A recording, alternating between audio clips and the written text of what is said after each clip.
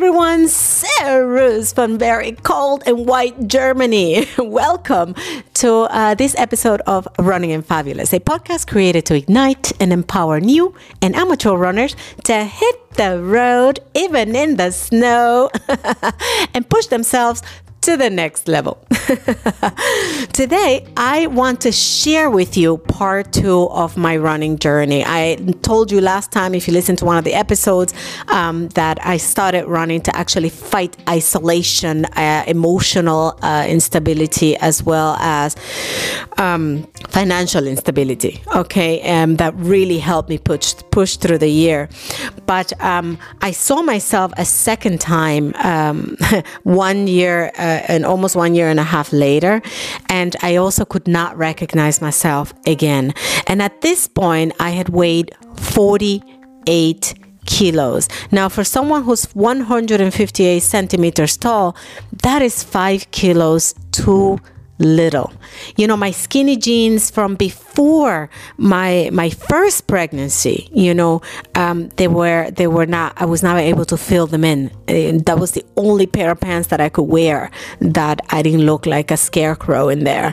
And my normal clothes were just kind of falling off. Literally, I felt like I was becoming just skin and bones, and now for some people that may be attractive, but for me, that was definitely not healthy. It was not healthy, the how I actually got to that point. Okay. Now, the inevitable had happened to me.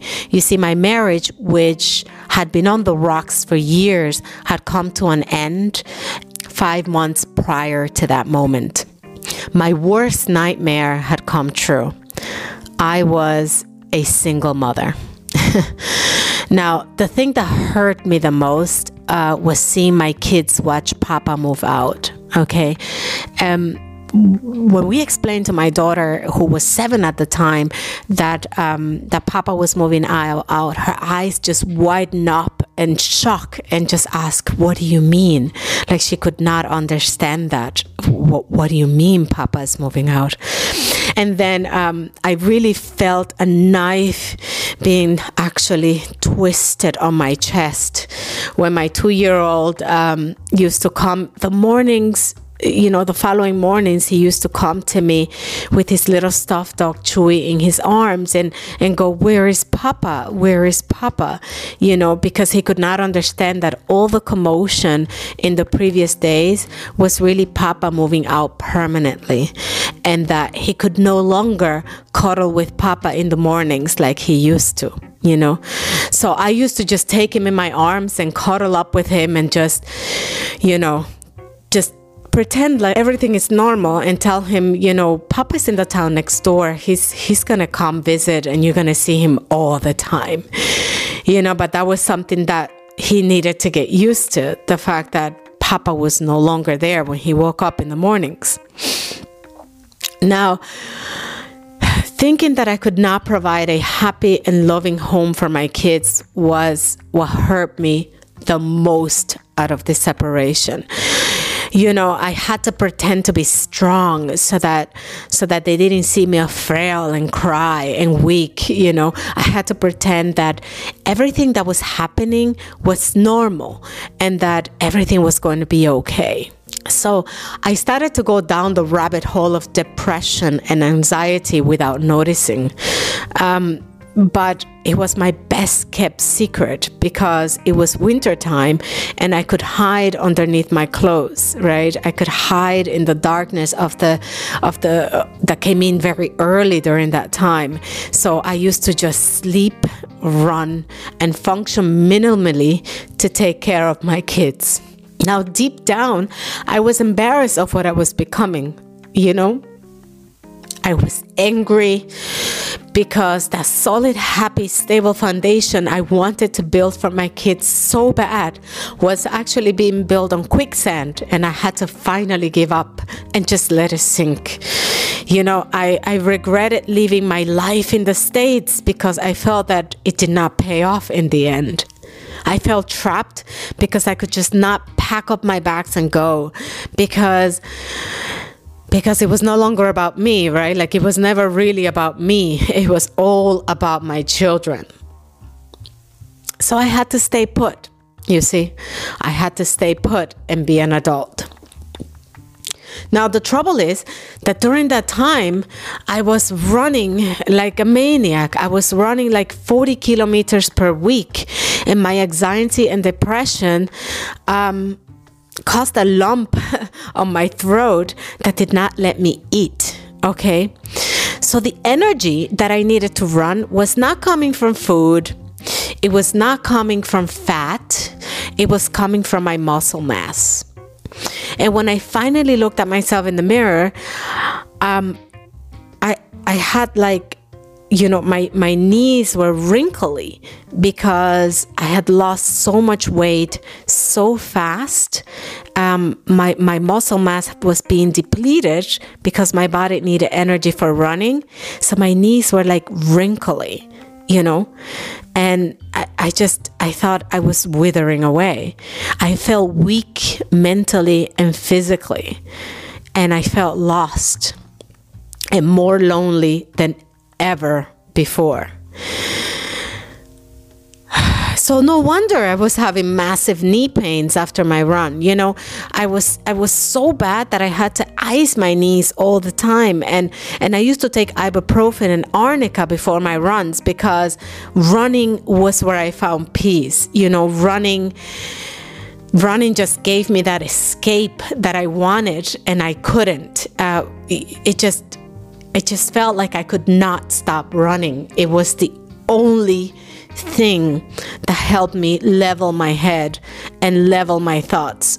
So when the inner side of my right knee started to show up a bruise, and then I touched it and there was like a knot forming underneath my skin, I finally went to the doctor. And that's when I realized that I had the beginning of a meniscus.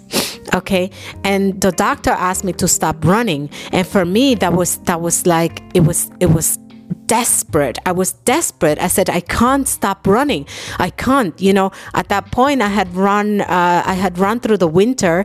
There was a winter run series here in town, and I did all of it, 13, 17, another half marathon, and I was enrolled for a half marathon in the spring. And I was just like, I can't stop running. I have to keep running. And it would have been my third half marathon in 1.5 years of running. And the doctor looked at me with a smile on his face, and he gave me a very strong pain medication. And when he looked at me and gave me that prescription, it was almost like he told me, you know, fine, you know, just take the pain medication and bust your knee open, and I'll be here with a scalpel to take care of you. And I realized nobody on this planet is going to give a damn about me except for me. I realized I had to take care of myself if I wanted to grow old, healthy, and see my kids grow strong and healthy themselves. I stopped running. I stopped running for 6 weeks, and I started to take care of myself. I started to learn everything I needed to learn in order to run healthy, because I knew running made me happy, but I didn't want to die in the process. And more importantly, so that I can be a strong role model for my kids, the way my mother was for me, despite her own struggles being a single mother of 5. Okay, I started to think positively. I started to be thankful for having somebody that, despite the fact that we were separated, didn't abandon us 100%. That we had a place to live, that we had food to eat, that my children were waking up in a warm bed despite the cold winters. Okay, that I needed to be strong, that I needed to instill in my children that despite terrible moments in life, there was something positive to look forward to. I started a night routine where we will all go to bed together. Okay? and we would pray, and we would talk about one very positive thing that happened to us during the day. Something that made us happy, instead of focusing on something that made us sad, like that the household that I wanted for them broke apart. I had to be strong, and I became strong. And we may not understand each other and see eye to eye, but as adults, we have done everything possible to make sure that the children have the both of us always there for them. And with that, my fabulous listeners, I knew I have recorded this story 1,000 times, and every time I cried, I apologize for the lump in my throat. I realize I cannot tell this story without crying, and you're just gonna get some tears out of me. Now, this is the end of this podcast, and I really appreciate your patience and listening to this until the end. And I want to tell you that if you want to stay in touch, please follow me on Instagram at Running and Fabulous. I wish you a schönen Tag, and hasta mañana. Ciao.